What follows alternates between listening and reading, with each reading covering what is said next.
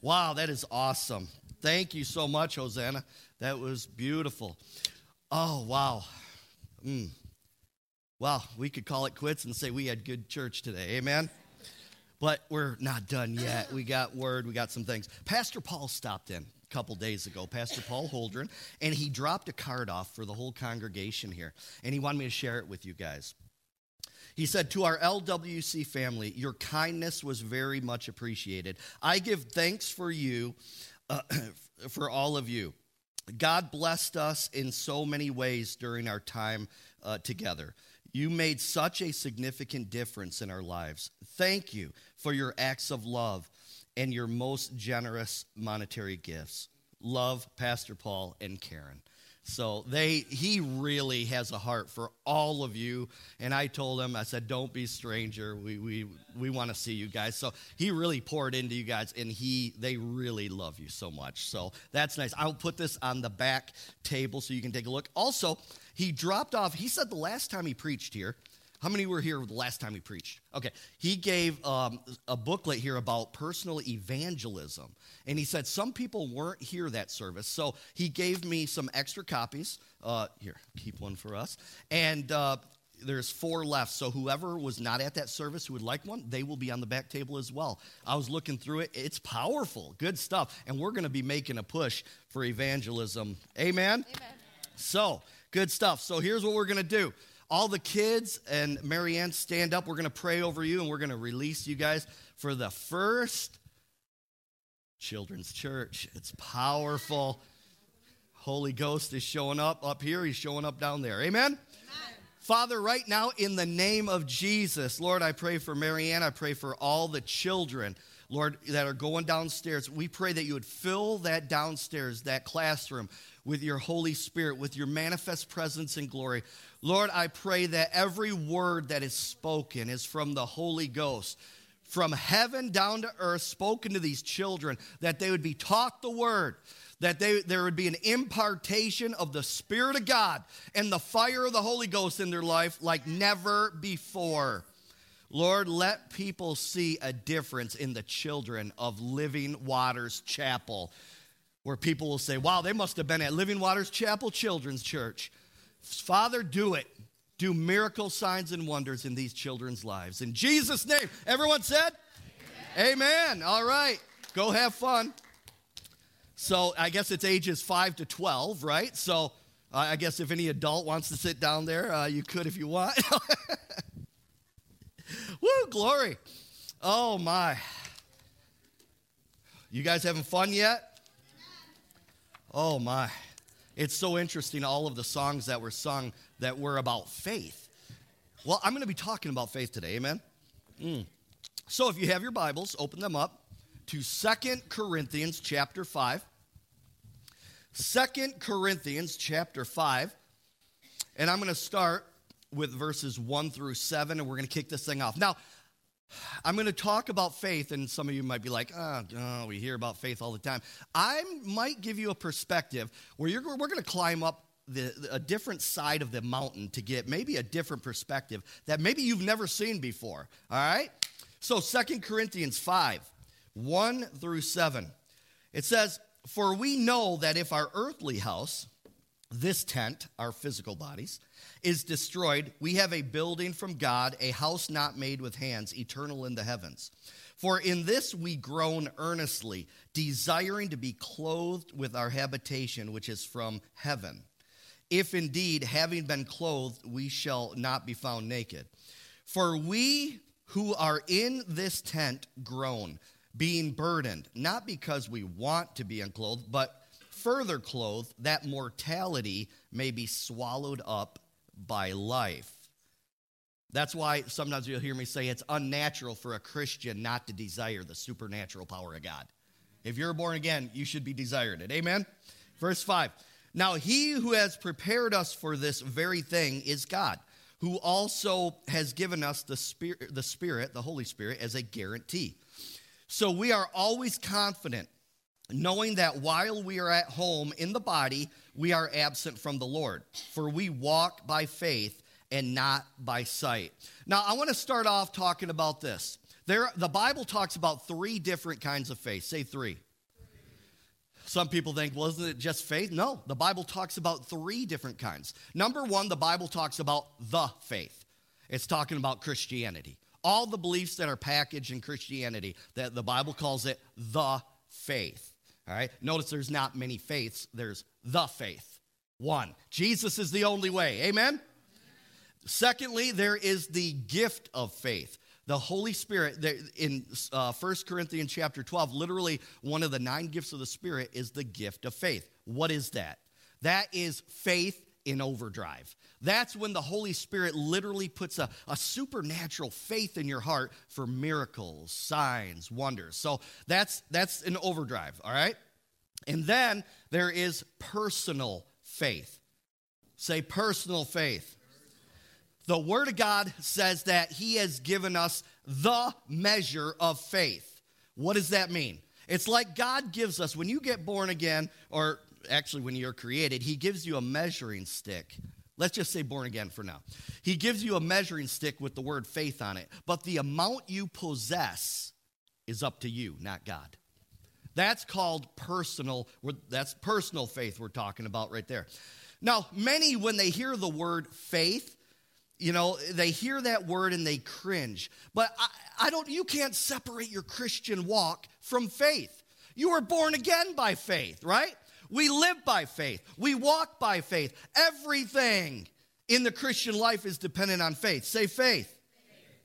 So if you have a problem with the topic of faith, that just tells me, you're probably, even a baby in Christ, it kind of makes me wonder, if you have a problem with faith, are you really born again? Are you hearing me? That's tight, but it's right. Come on, somebody. All right? So, like I said, in fact, to even get saved, you had to have faith. Apart from getting saved, many Christians throw the topic of faith right off to the side. Why is that? Well, the Bible tells us what's going on there. Because if you throw spiritual things to the side, you are too carnally minded. Say carnally minded. Go to 1 Corinthians chapter 3. Let me show you something here. See, what I can't figure out here sometimes is with individuals, it's like they believe that Jesus, the Son of God, came to this earth. He died on the cross. He even rose from the dead. But it ends right there. Healing? Nah. Right? Deliverance? No, that can't be it. What? God doesn't want us to live in poverty? No, that can't be right. So, you see what I'm saying? They can believe that, the beginning of Jesus is Lord, he rose from the dead, but everything else is foolishness to them. And here's what the Bible says about that. 1 Corinthians 3, 1 through 4. It says, "And I, brethren, could not speak to you as to spiritual people, but as to carnal, as babes in Christ," or a baby in Christ. "I fed you with milk and not with solid food. For until now, you were not able to receive it. And even now, you are still not able." So here the Holy Ghost through Paul is saying, man, so you got the basics of the word in you, and I'm trying to feed you some spiritual thing. I'm trying to feed you some meat, some spiritual meat, but you keep throwing it up. All right? You can't handle it. Why? Because you're still a baby in Christ, right? We'll talk about that more later. "For you are still carnal. For where there are envy and strife and divisions among you, are you not carnal and behaving like mere men? For when one says, 'I am of Paul,' and another, 'I am of Apollos,' are you not carnal?" So the Holy Spirit here, through the Apostle Paul, is rebuking the people the Christians, say Christians, who live in Corinth, all right, for having divisions within the body of Christ. By the way, this is written to Christians. Have you ever heard anyone say that, where maybe you strike up a conversation with someone, right? And you ask them, "Well, are you Christian?" They say, "No, I'm Catholic." "Are you a Christian?" "No, I'm Baptist." "Are you a Christian?" "No, I'm Lutheran." Let's what are you talking about? Let's get back to the basics here. Do you believe that Jesus Christ is the Son of God, right? So this is what Paul's dealing with. See, what happened back then is still happening today, right? So I love the Word of God because it's just as valid back then. It's just as valid today as it was back then. Amen? So two groups are mentioned. carnal and spiritual Christians. Now, you got to understand this. Both groups are saved. Both the carnal Christian and the spiritual Christian, both are saved, right? A carnal Christian, what's a carnal Christian? A carnal Christian doesn't want to go beyond, like I said, making Jesus Christ the Lord and Savior of their life. They create divisions. They have an us for and no more kind of a mentality. They don't want to go deeper in their walk with the Lord. The deeper things of God are foolishness with them. You ever have that where, man, maybe like today, you're like, man, the presence of God was so strong. You try telling that to maybe a carnal Christian, they're going to be like, that's dumb. That's hogwash. What are you talking about, right? Because what needs to happen is it needs to drop 6 inches from their head down to their heart. Are you following me? When Christianity drops from your head down to your heart, then you will experience the power of God in your life. So a carnal Christian doesn't want to go beyond making Jesus their Lord and Savior. Now, the spiritual Christian, here's the deal. The spiritual Christian has a kingdom mindset and desires to receive everything that Jesus died to give them. Say kingdom mindset. It's a kingdom. You got to have a kingdom mindset. If you really want to be used by the Lord, you got to have a kingdom, a big picture kind of mindset, right? So that's why, you see in some churches when someone leaves a church, maybe the pastor is like shuns that individual. It's like, okay, this is ridiculous. We're all Christians here. Okay, maybe someone felt led to go to another church, right, or something like that. So, but they get shunned by maybe the people or the pastor, the leaders, or something like that. It's like, no. We got to have a kingdom mindset. Amen.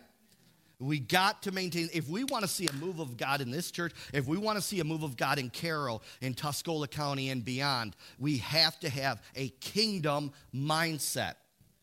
So the spiritual Christian, here's the difference between the carnal and spiritual Christian. The spiritual Christian has renewed their mind. They renewed their thought life with the Word of God. Go to Romans chapter 12 with me.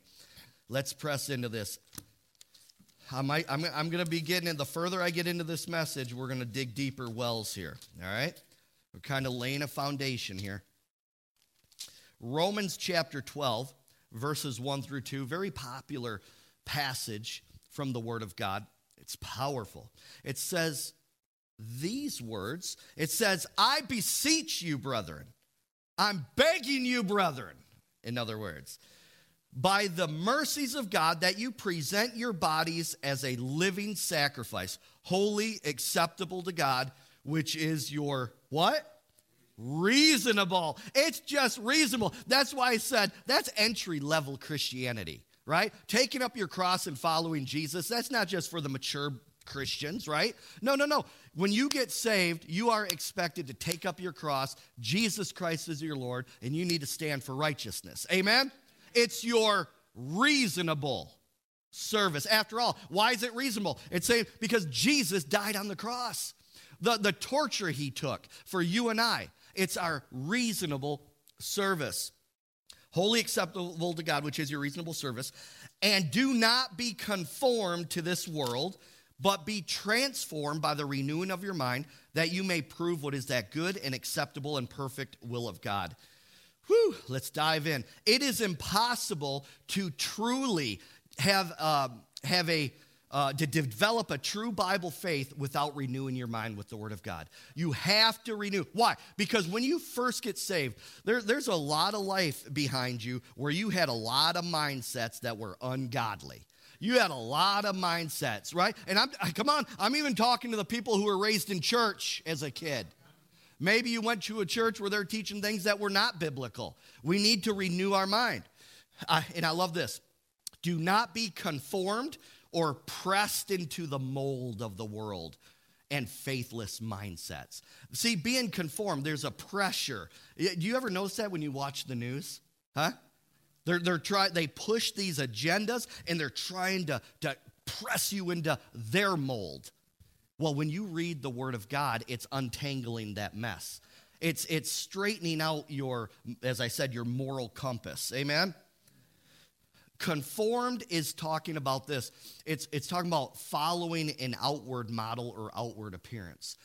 And then the word tells us to be transformed by the renewing of our mind. Listen to this.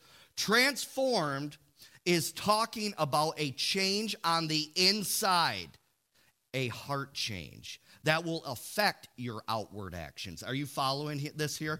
See, if you really want change in your life, it's got to be down in the heart level.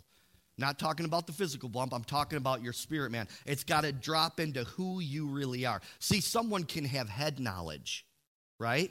But it's not heart knowledge. You see, you got people, and let me just tell you this. Thank you, Holy Ghost. The devil knows the word of God better than you and I. Demons know the devil better than you or I. But you know what the difference is? Obedience to the word. Do you follow that? It's not just about knowing, it's about doing.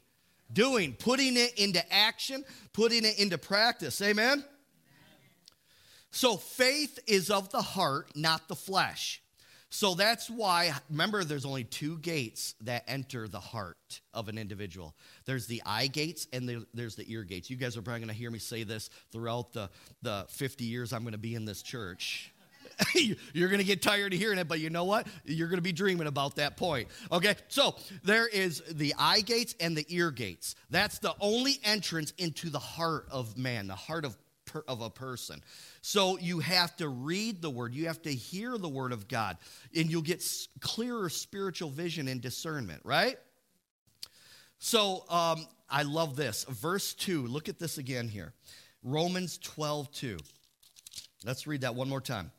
And do not be conformed to this world, but be transformed by the renewing of your mind. I love it. That you may prove what is the good and acceptable and perfect will of God. Verse 2 says that transforming your mind will make you so spiritually sharp, you will know when God's moving. You will understand the will of God. When the will of God is taking place, you will know the Holy Ghost is moving.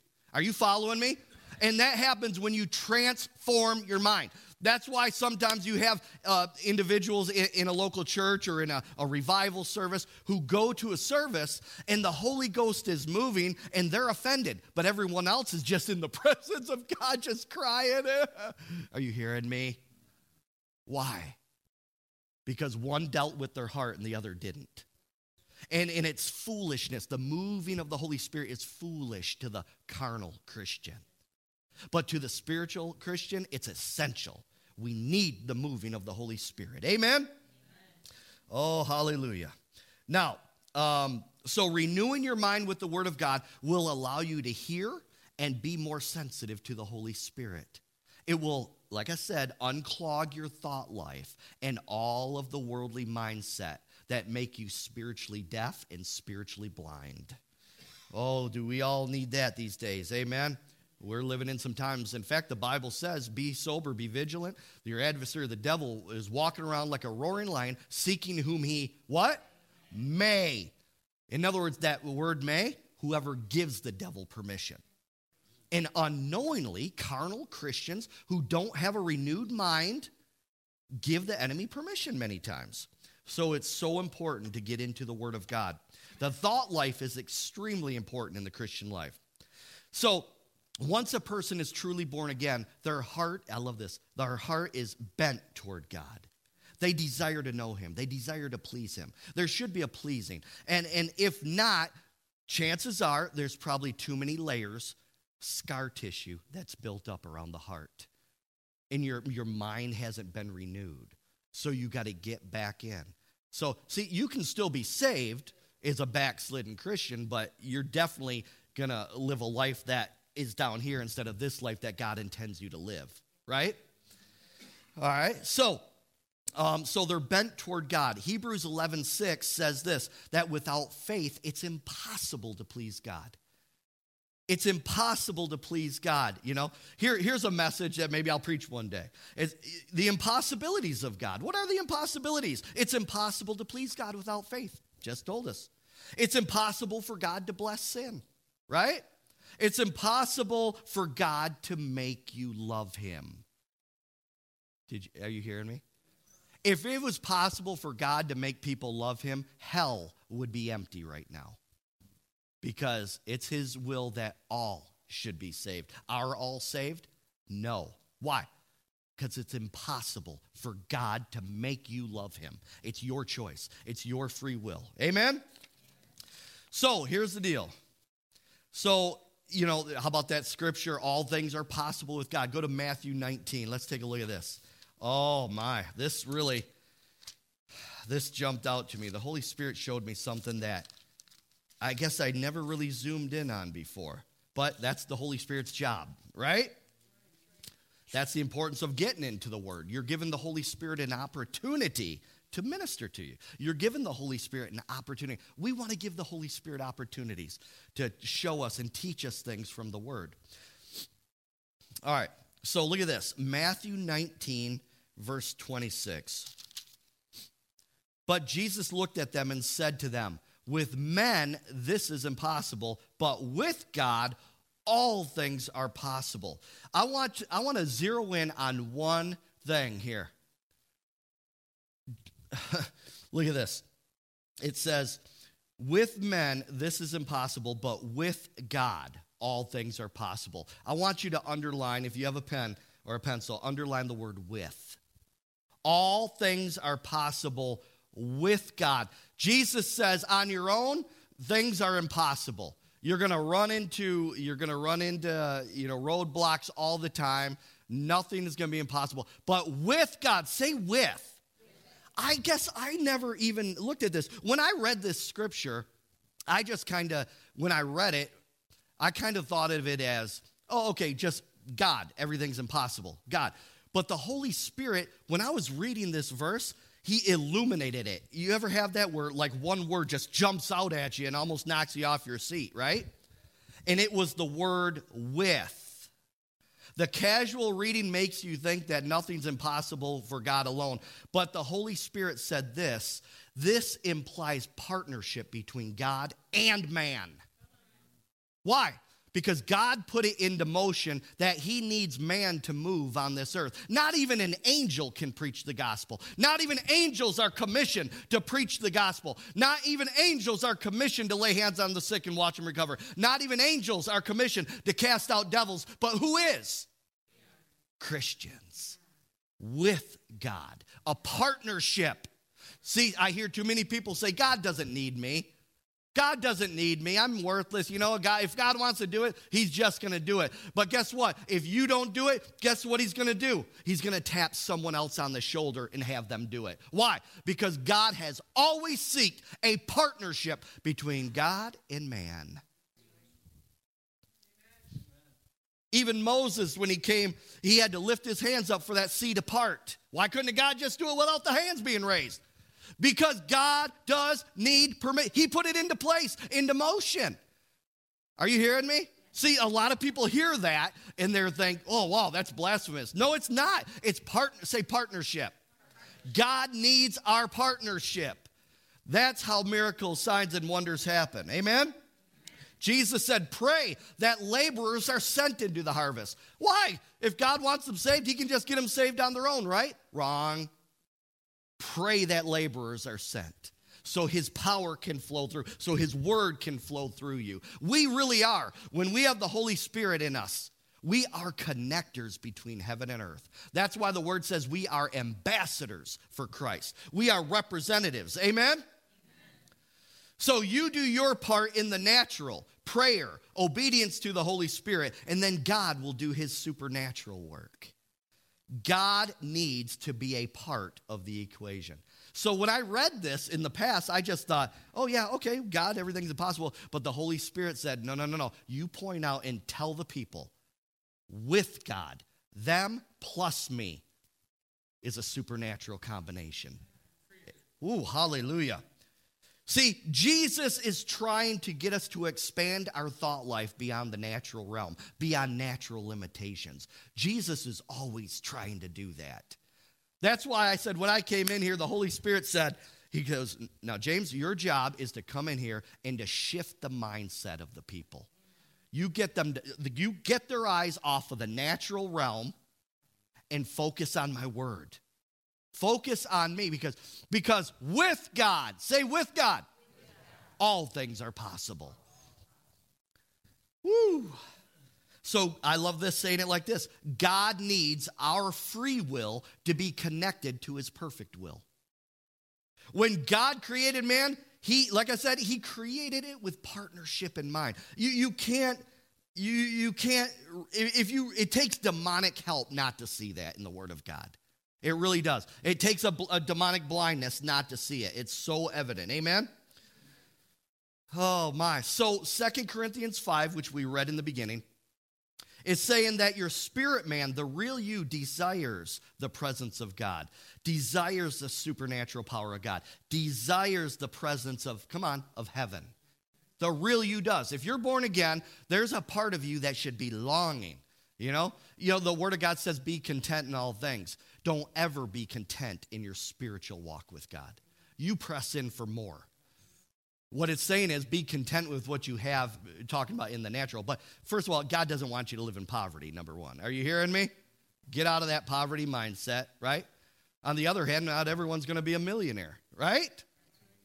Be content with what you have. Listen, I heard something the other day. It says, if you have food on your table, a roof over your head, and clothes on your back, in the basics, you are richer than, it was a crazy number, percentage of, you're richer than whatever, 80-something percent, 90% of the whole world. It was crazy, right? But never be content with your spiritual walk. Have I like this, a holy dissatisfaction in your walk with God. There's got to be. So we are expected by God to walk by faith, not by sight. All right? So I want you to notice the Holy Spirit contrasts in 2 Corinthians 5:7, walking by faith with walking by sight. And I've said this before. Here's another thing you're going to hear for the next 50 years while I'm pastoring this church, okay? But it's worth repeating. In a sense, you have to be blinded to the natural realm around you. If you're going to walk by faith, because notice, it contrasts walking by faith with walking by sight, your natural eyes. Because what you see in the natural is always going to discourage you. It is. It's always going to discourage you what you see. You know, you're ministering maybe to a loved one who's not saved, and all you're seeing them is going out and partying and cursing the Lord and blah, blah, blah, right? That's gonna discourage you, right? I'm just using it as an example. But when you're praying, you get your eyes back on the Lord, back on his word. That creates a faith in you to keep going, to keep praying. Are you hearing me? So that's why the enemy is always trying to take your eyes off of the spiritual. By the way, you are a spirit being. You know that, right? You are first and foremost a spirit being. You possess a soul, mind, will, and emotions, and you live in an earth suit, a physical body. But many times we major on the natural realm, right? We major on the natural realm when God's saying, no. If you're truly going to walk by faith, get your eyes off of the natural and get them back on my word. Make God the first option, not last resort. When you're having a problem, right? When you're having an issue, go to God first.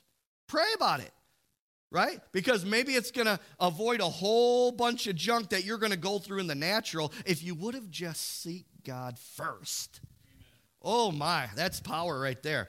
Now, so we're not denying circumstances in the natural.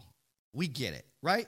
Things happen in the natural, we get it. We're not denying it, but we are not supposed to be focused on them.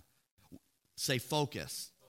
We're not supposed to be focused on the things in the natural. Go with me to Hebrews 11:6. I brought it up earlier, but we're going to take a deeper plunge into this. That seems to be the thing here recently. Like, I read a verse and then we're going to go deeper with it. So we're going to kind of stay along that line, all right? So Hebrews 11:6. Now, this is where it really gets fun, this message, all right? We laid a foundation. Now we're going to open up some new things, and you're going to maybe see some things from a different perspective. All right, so Hebrews 11:6, and it says, but without faith, it is impossible to please him. For he who comes to God must believe that he is, and that he is a rewarder of those who diligently seek him. So we know that without faith, we know that it's impossible to please God. Who wants to please God in here? Then there's got to be faith. Not just saving faith. No, it's talking about having faith every day of your life. Trusting him. Putting God first, right? That's all part of it. But let's go deeper with that verse. Look at the second part of that verse here. It says this. If you have a pen, underline this. For he that comes to God must believe. Okay, so the Word of God's telling us things. If we're going to come to God, here's some things we need to believe, right? This is pretty important stuff because the Bible's B-I-B-L-E, basic instructions before leaving earth. So the Holy Spirit's trying to give us some instruction, right? So God, we must believe what? What must we believe if we're truly going to have faith? That he is. Not the I was, but he is. He's not the I was that just helped you back in 1964. No. He is the God now who wants to help you in your problems now. You have to believe it. Why? Because faith is now. Okay, all right, I know that was deep. That was deep. Here we go. We're going to go a little deeper. So you must believe that he is. This is reality. The Word of God is not just a storybook. This is not just a story. Are you hearing me? This is not like reading Moby Dick. This is not like reading Charlotte's Web. You're hearing me, right? This is the Word of the living God, the God who created us, right? You must believe that he is, and that he is, very interesting, and that he is a rewarder of those who diligently seek him. He is, okay, so now true faith then, we got to believe that he is present. He is the I am, not the I was, right? And you got to believe. It says if you're going to have true faith and please God, you have to believe that he is a rewarder of those who diligently seek him. Let me just lay it out like this. Our God is not a child abuser. Are you following me? You must believe that he's present and that he is a rewarder. God is not God what God was, and he is a rewarder. These are obviously very important points that the Holy Spirit wanted to get across to us as believers, right? You must believe. Here it comes down to this. I love this. You must believe the best about your Heavenly Father and not the worst. That's faith. That's true faith. I don't know what it is, but there's so many Christians who want to believe the worst about their Heavenly Father. Something happens in their life that's bad or tragic, and they're sitting there cursing God. They're sitting there blaming God, right? Are you hearing me? And this is a problem of having an unrenewed mind. That's someone who's not reading the Word of God. That's someone who's not feeding on the Word of God. Because I don't know if you know this or not, but God is a good God. And let me drop this theological truth on all of you right now and those listening online around the world. Amen? God and Satan are not partners in crime together. God and Satan are not partners in crime together. Oh, I can't tell you how many Christians they think that God and Satan, they have like this corporation and they're partners in it, boy. That's ridiculous. God and Satan are enemies. Now, the enemy wants Christians to believe the worst about their Heavenly Father, right? They want them. The enemy wants you to curse God. The enemy wants you to, God, why do I got this sickness or disease? But God is a good God. Jesus said these words in John 10:10. It's the thief that comes to steal, kill, and destroy. Jesus gave the job description of Satan and of Jesus. But I have come, Jesus said, to give life and to give it more abundantly. But people are cursing God and believing the worst about their Heavenly Father. I don't know what it is. You know what it is? It's a dead religion mindset. It's that old-time religion, boy. Woo! Are you hearing me? Pull out the old banjo. Thank you, Lord, for this sickness and disease. Are you hearing me?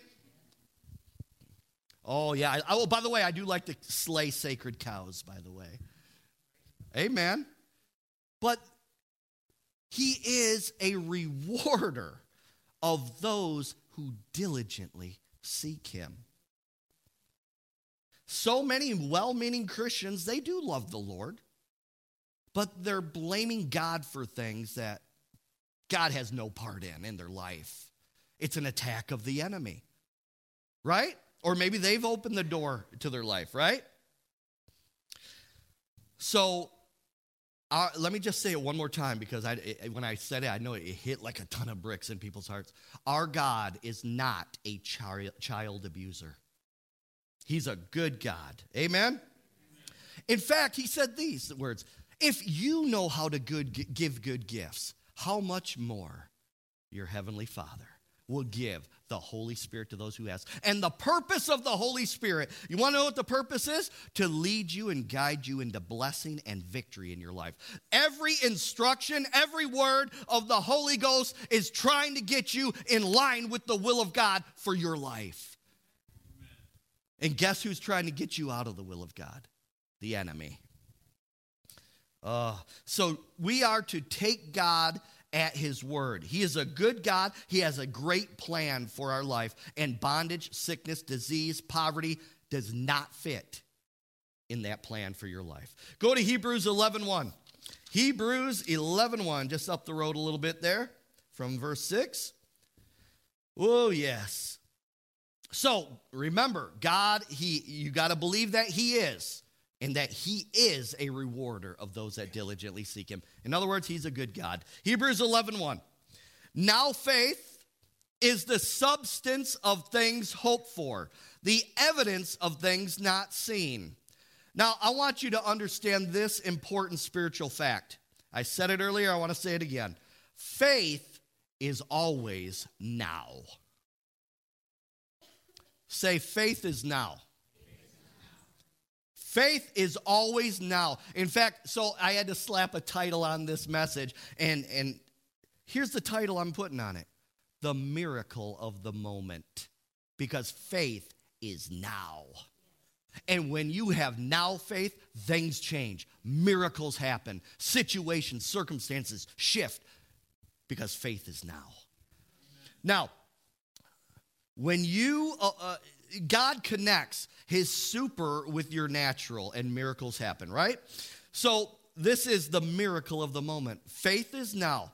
Let's take a deeper look at this now. Faith, then. What is faith? It goes on to tell us a little bit more. It's like a piece of the puzzle in the word. You're putting pieces together, and it's painting this awesome picture where it gives you understanding. So here's what we got. Faith, it says in verse 1 here of 11:1, Hebrews 11:1, that faith is the substance of things hoped for. Underline that. Faith is the substance of things hoped for. And then it goes on to give a little bit more, a piece of the puzzle. It says it's the evidence of things not seen. Say evidence of things not seen. So it's the substance of things hoped for. So we got this key. For someone to have faith, there first had to be hope in their heart for a situation. Now, what is hope? Hope is this, a confident expectation. In other words, it didn't happen yet. It's an expectation. Are you following me?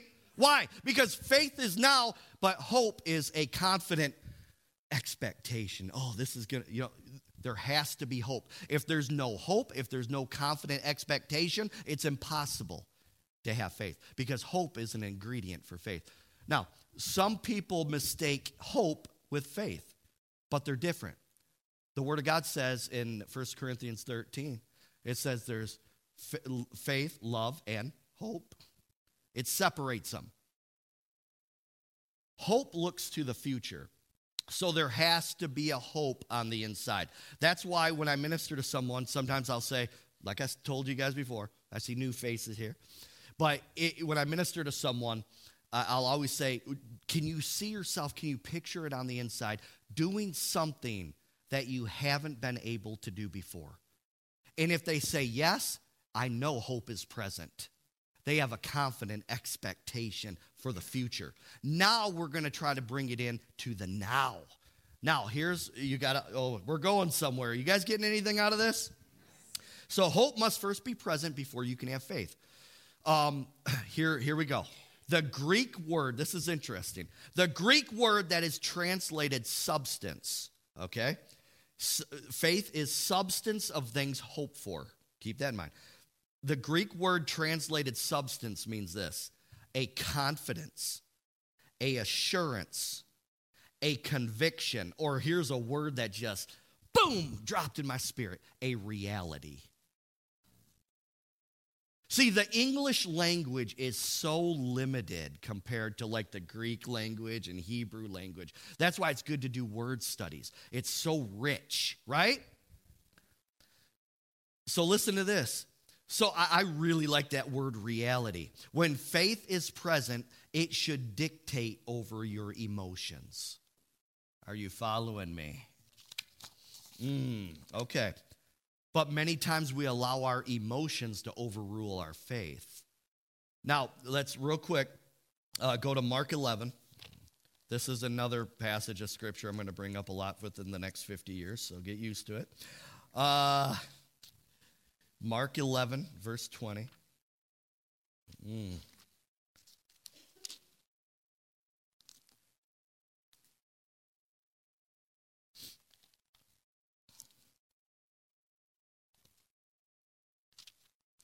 All right, so Mark 11, 20. This is some good stuff. See, even when a pastor preaches, he's getting fed because the whole time it's becoming even a more reality on the inside, right? So if pastor's ever up here preaching something and you're like, oh, he's preaching to me. No. Pastors are always preaching to themselves too, right? This is the word. It applies to all of us, right? I'm just blessed enough to be able to be up here and to teach it. So praise God. Mark 11, 20 through 24. Look at this. Now in the morning, as they passed by, they saw the fig tree dried up from the roots. And Peter, remembering, said to him, Jesus, capital H, him, Jesus, Rabbi, look, the fig tree which you cursed has withered away. Remember, this was the next morning they seen it. So Jesus answered and said to them, have faith in God, or have the God kind of faith is what it literally says in the original. For assuredly I say to you, whoever says to this mountain, be removed and be cast into the sea, and does not doubt in his heart, but believes those things which he says will be done, he will have whatever he says. That's pretty powerful. This is a spiritual law. You can have good things or you can have bad things. What's coming out of your heart? Abundance of the heart, the mouth speaks, right? Therefore, I say to you, whatever things you ask when you pray, underline it, whatever things you ask when you pray, believe that you receive them and you will have them.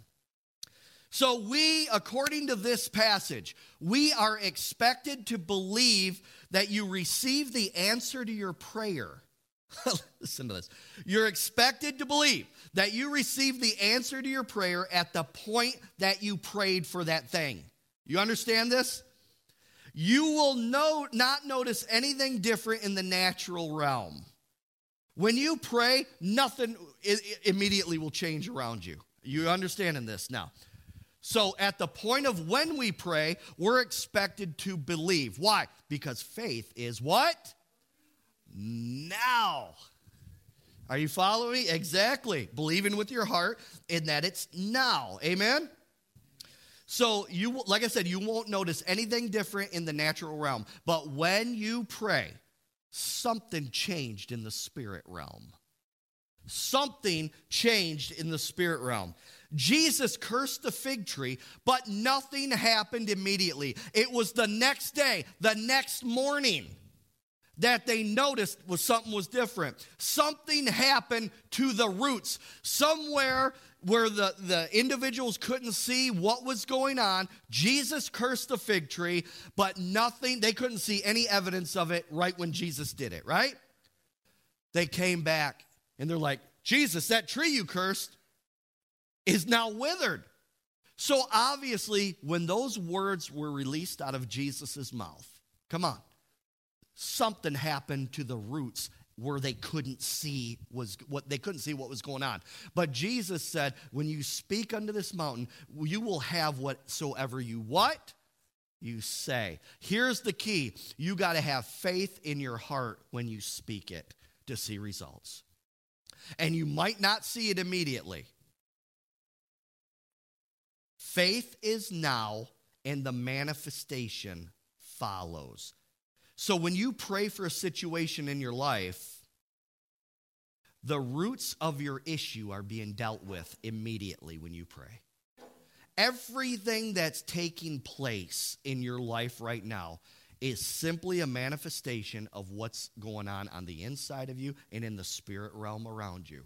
If you want to change something in your life, you better deal with the root of the spirit realm first, the spiritual. Many people, that's why a lot of times secular counseling sometimes doesn't really do it. Now, I'm not disregarding that because there's some powerful and great things that happen there. But if you're not dealing with the spiritual root, all you're doing is picking fruit and saying, all right, it's gone. And then you come back the next day, it grew back? What? Okay, we're going to deal with that fruit again. It's back again? Well, let's deal with the root. Let's get to the root of the issue. And guess where the root is usually? Right in the heart. You got to deal with the heart. Everything in the New Testament deals with the heart. Amen? So verse 23 through 24 of Mark 11 reveals that if you truly believe that you received what you asked for, here, listen to this. I love this. If you truly believed what you asked for in prayer, if faith truly was present, there should be, listen to this, there should be a marked difference in your attitude. There should be a marked difference in your emotions after you prayed for that thing. That's why faith is now and the manifestation follows. Say that with me. Say, faith is now, the manifestation follows. So when you pray, if you truly have faith in your heart, there should be a marked difference in your emotions. In other words, if you pray for something and you have faith, it's a confidence, it's an assurance, it's reality to you, right? It's substance, it's reality to you. You should walk away from your prayer happy, joyful, and not saying, oh, just confessing the problem. You're talking about your mountain instead of speaking to the mountain. Oh, my. So, and then it goes back to 1 John 5, 14 through 15, about having confidence when you pray. The confidence will be manifested in thought, word, and deed. Are you following me? Go with me there. Go to 1 John 5 real quick here. Your faith should overrule your emotions. And if it doesn't, then there wasn't faith present. Hope definitely wasn't present, and it didn't turn in from a confident expectation in the future to a now. I got this now, right? Even before you see the manifestation in the natural. So 1 John 5, 14 through 15. Look at this. Now this is here it is, confidence that we have in him. That if we ask anything according to his will, he hears us. And if we know that he hears us, whatever we ask, we know that we have the petitions that we have asked of him. So now let's look at another one, John chapter 15. Oh, we're just building it here. I'm showing you, I'm bringing up 3 different passages that all say the same thing. Because the Word of God confirms itself always. Always. Say that. Say the Word of God always confirms itself. Always does. Why? Because it's one author, the Holy Ghost. All right? So John 15, verse 7 through 8. Jesus said these words, "If you abide in me and my words abide in you, you will ask whatever you desire and it shall be done for you. By this my Father is glorified, that you bear much fruit." Why? Because he's a good God. "So that you will be my disciples." In these two verses, Jesus tells us exactly how to get prayers to our answers to our prayers every single time. Every single time. Number one, we are to abide in Christ. Abiding in Christ means what he tells you to do it. Walk in obedience. Are you, amen? And his words are to abide in us. The word of God needs to abide in our heart. And if those two conditions are met, we can ask what we desire and it shall be done. Now, here's the catch. You ready for the catch? Here's the Holy Ghost catch. Here's the flow of what's going on here. These two verses are directly related to Romans chapter 12, verse 2, about being transformed and renewing the mind with the word of God. When you abide in Christ and you let the word abide in you, or the word of God remain in your heart, here's the catch. Your desires will line up with the word of God. Your heart becomes synchronized with God's heart. That's why he said, you can ask whatever you want. See, it's not just asking whatever James wants, right? I want a Learjet, right? I want a Gulfstream jet to fly, all you guys, right? Back and forth to Florida, California, right? Have some fun. No. That's James. But when I start to get a spiritual mindset, fill myself with the word of God, his desires become my desires. That's why he said, you can ask whatever you want, and you will have it. And why is that? Because God is a good God. Jesus said, when you ask what you will under those conditions, you're bringing glory to my heavenly Father. And it shows that you're my disciples. Our answered prayer, did you catch it? Our answered prayer literally shows people we are disciples of Jesus. But the two conditions need to be met. You abide in Christ, be obedient to the word, and let the word dwell in your heart. Now, I'm going to put a nice bow on this thing in a minute here. It's going to be beautiful. Now, so your will aligns with God's will. You are what Romans talks about. When you let the word dwell in you richly, renew your mind, you are able to prove what is the good, acceptable, and perfect will of God. It gives you clear spiritual vision in your life. And then that directly is related to that 1 John 5, 14 through 15, that if you ask anything according to his will, are you seeing the connection between all three of these scriptures? If you ask anything according to his will, you know he hears you, and because he heard you, you're going to have what you prayed for. See, God doesn't want your prayer life to be, like I said, having a blindfold on and trying to hit a dartboard. He's telling us exactly how to get answered prayer every time. And what is the true purpose? Again, to bring glory to our Heavenly Father, and it proves we're Jesus' disciples. Now, I want to point this out to you. The Holy Spirit showed me this, and it was powerful, and this will change your prayer life. I'm going to drop a nugget on you guys. Are you ready for this?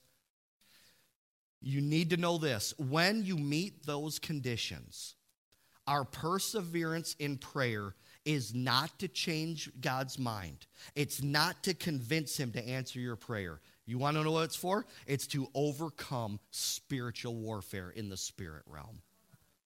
Are you here? When you meet the conditions of answered prayer, you know when there's a resistance that comes against you, you know it's not God that you're fighting against, it's the enemy. Guys, I'm telling you, that will revolutionize. That will make you just say, I am pressing in. If I got word on this thing that I'm praying for, you know it's not your Heavenly Father fighting you. It's the enemy. Christians need to get past this dead religion mindset that you're fighting against your Heavenly Father. Now, guess when you are fighting against your Heavenly Father? when your mind's not renewed with the word of God. Then it's James, please, God, give me that Gulfstream jet, please. Right? God's not interested in that. Are you hearing me? He's interested in his kingdom. He's interested in people, reaching people. Amen? But I want to prove to you here, and this is my last point I want to bring up. I want to prove to you that perseverance in prayer is not trying to change God's mind, but rather to combat the enemy in the spirit realm. It's called spiritual warfare. Welcome to the game, right? Daniel chapter 10. Welcome to the ring. If you have never encountered spiritual warfare, I heard this. If you've never had the devil come against you, you and the devil might be walking in the same direction. Whoa, that was powerful, wasn't it? When I heard that. So go to Daniel chapter 10. I want to show you something here that is powerful.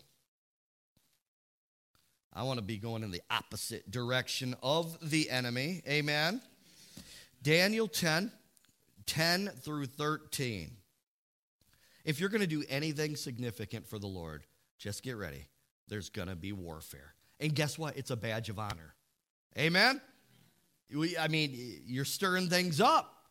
They know you're getting ready to break loose with something. Amen? Daniel 10 through 13.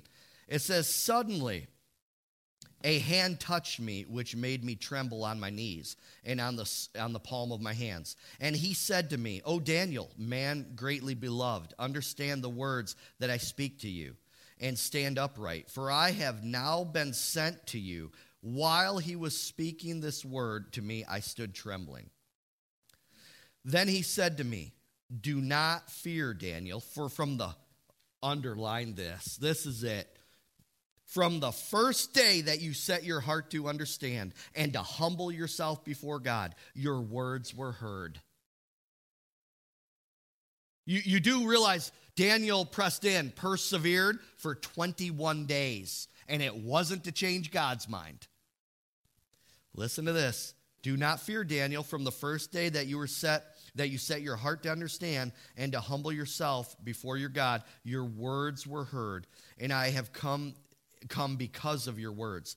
But, say but, the prince of the kingdom of Persia withstood me 21 days.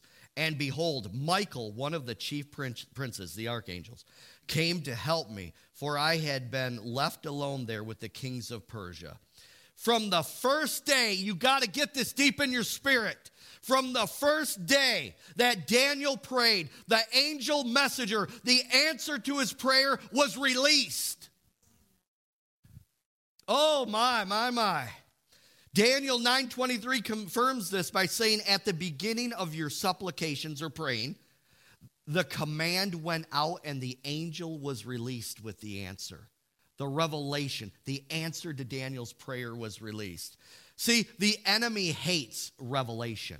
The enemy hates when you and I get answered prayer. He hates when revelation comes. So the enemy will do anything he can do to hinder answered prayer, to hinder revelation, to hinder the angels of God from coming to minister to you. He hates it. Satan and demonic spirits will stop at nothing. Do you want to know? Here's the playbook of the enemy. Ready? To distract you and I, or to discourage us and give up. What if Daniel gave up on the 20th day? The answer wouldn't have come. There was an angel that was struggling with the king of Persia. Basically, this is an evil principality in the heavenly realm, right? That was hindering this angel from coming. But the angel, it was so important to the Holy Spirit to let you and I know, for that angel to speak the words and for the Holy Spirit to put in the word that said this: from the first day you prayed, the answer was released. Your perseverance is persevering against the enemy, not God. If you got word on it, you're praying something in line with the word of God, you just know there's a real enemy And he's trying everything he can do to stop it. So Daniel fasted and prayed. Fasting and prayer is a powerful combination. Now, I'm going to be talking about, in the near future, an experience I had in Big Rapids when I pastored at a prayer meeting. Man, it was on, I want to say, was it the 10th night?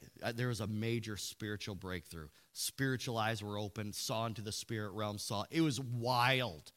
But here's the deal. What if I would have given up on the 5th day?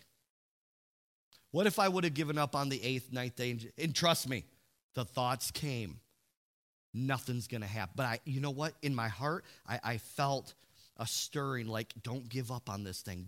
And that's probably what Daniel felt on the inside too. When you're feeling that stirring, don't give up on that. Don't you dare give up on that dream. Don't you dare give up on that prophetic word that bears witness with your spirit on the inside. Are you hearing me? Because you can abort your destiny. You can abort your destiny. Amen? We don't want that to happen. That's why the enemy will come. He will distract you. When you sit down with the Word of God to read it, 20 other things come into your mind of what you should be doing, right? When you go to your prayer time, oh man, the phone's popping off here every 2 minutes now. Someone needs to talk. The enemy will try everything to distract you. The evil principality withstood. He hindered that angel for 21 days. And then, because of the perseverance of Daniel, not to give up, another angel was loosed to help, and the answer was released. How much warfare, how many things have we given up in our life, in our prayer time? How many breakthroughs have we willingly walked away from? Because the enemy tricked us into discouragement. And our prayers and fasting, literally, isn't this just an amazing truth? Think about this. This is mind-boggling. Our prayers literally give strength to the angels. Our lack of faith literally weakens the angels of God in a warfare battle against the enemy. This is Bible. This isn't Pastor James stuff. This is Bible here. Are you hearing me? Your faith or your unbelief will either help or hinder those angels in the realm of the Spirit bringing forth your answers. Stay strong. Amen? Galatians 6:9, the Holy Spirit brought this up to me. Let us not grow weary while doing good, for in due season we shall reap if we do not lose heart. And that's exactly what the enemy, that's why I always say there's a battle for your heart. The enemy wants your heart. God wants your heart. Who are you giving it to? But do not be weary in well-doing. Because if you're doing what you know you're supposed to do, you're obeying the word, you're obeying the Holy Ghost, you're feeling that stirring not to give up. Don't be weary in that. Amen? Real quick here, I'm literally just have a couple points and I'm done. So I want to point out just a couple of keys to prayer that Daniel gave us in this verse here. In verse 12, the angel specifically pointed out 2 things in Daniel's prayer that were key to releasing that angel with the answer to prayer. You want to know those things? Here they are. The first thing that Daniel did was set his heart to understand. That was so important. The Holy Ghost put that in the Word of God for us to know. He set his heart. That's where it's talking about. He put his focus on the Lord. Get your focus off of all the distractions and get alone with God. Set your heart to understand, to know God more, to know what his plan is for your life. Amen? So that was number 1. So his heart was focused on God. The second key was Daniel humbled himself before God. I want you to notice that both things deal with the heart. Humility will cause you to understand that you need God. You cannot do things apart from him. Humility is a reverence for God. It's putting him first. It's going to him first, not last. Amen? And so many Christians neglect the now, and they're always just simply looking to the future. The problem with that is this, and this is my last point. If you're always looking forward to something in the future, you got to understand this. your now was determined by your past. So your future is determined by your now. So if you're always looking, get this, if you're always looking just to the future, not dealing with now, obeying the word, now getting into prayer, guess what? It's a moving timeline. You're always going to be frustrated in the future because you're always just focused on the future and not the now. That's why faith is now. Let's stand up in this place. Just a little nugget for you to think about. Remember, your now determines your future. You got to be focused on the now. Father God, thank you for your word. I know I said a lot of things in this message, but Lord, I pray right now that those things, each person in this place has different needs. They're going through different things in their life. So Lord, I'm asking the points that they needed to hear, I pray they would stick in their heart. They would stick in their mind in the name of Jesus.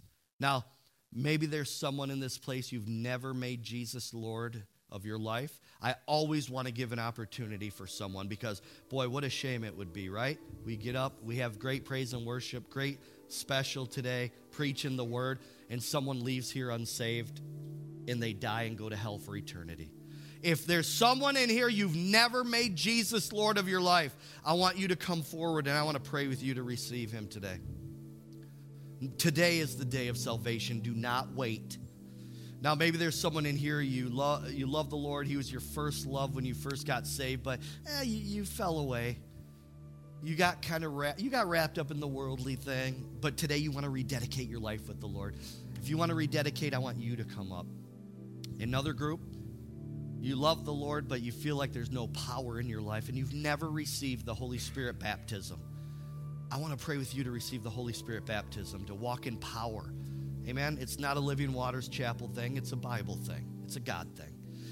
Now, if there's someone in here you need prayer for healing, deliverance, you need prayer just for a situation you're going through, anything else, I want to pray with you. So I'm going to be by this tree over here just waiting for anybody who would like any of those things. But, guys, we had a great service today. Amen? What a powerful time.